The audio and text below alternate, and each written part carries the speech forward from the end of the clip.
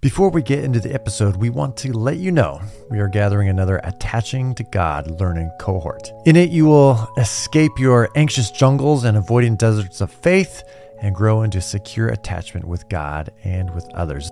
This is a one-of-a-kind 6-week cohort combining recorded teachings and live cohort calls. So you can get all the details at embodiedfaith.life/learning-cohorts or see the show notes for details after the description.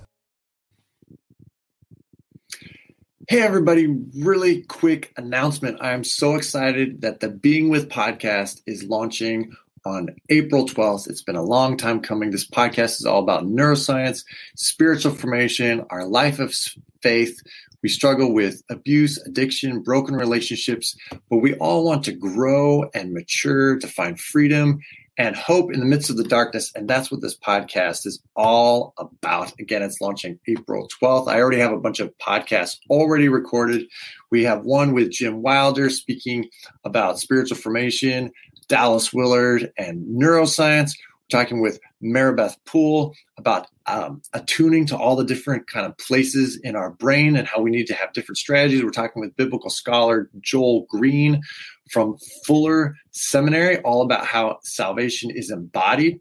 We'll be talking with Megan Ann Neff and Mark McMinn of George Fox University, all about lament and how that interacts with our everyday life. So we have a bunch of other topics already recorded and ready to go. I'm so excited. So there's 2 things you can do. The one thing you can do is hit the link here. You can see it at the bottom of the screen, but you can also see in the description, hit the link to join the Being With podcast community where you can help kind of shape how the show is going to go, who to invite on, and what topics to discuss, as well as to make sure you get all the resources and all the episodes when they come out.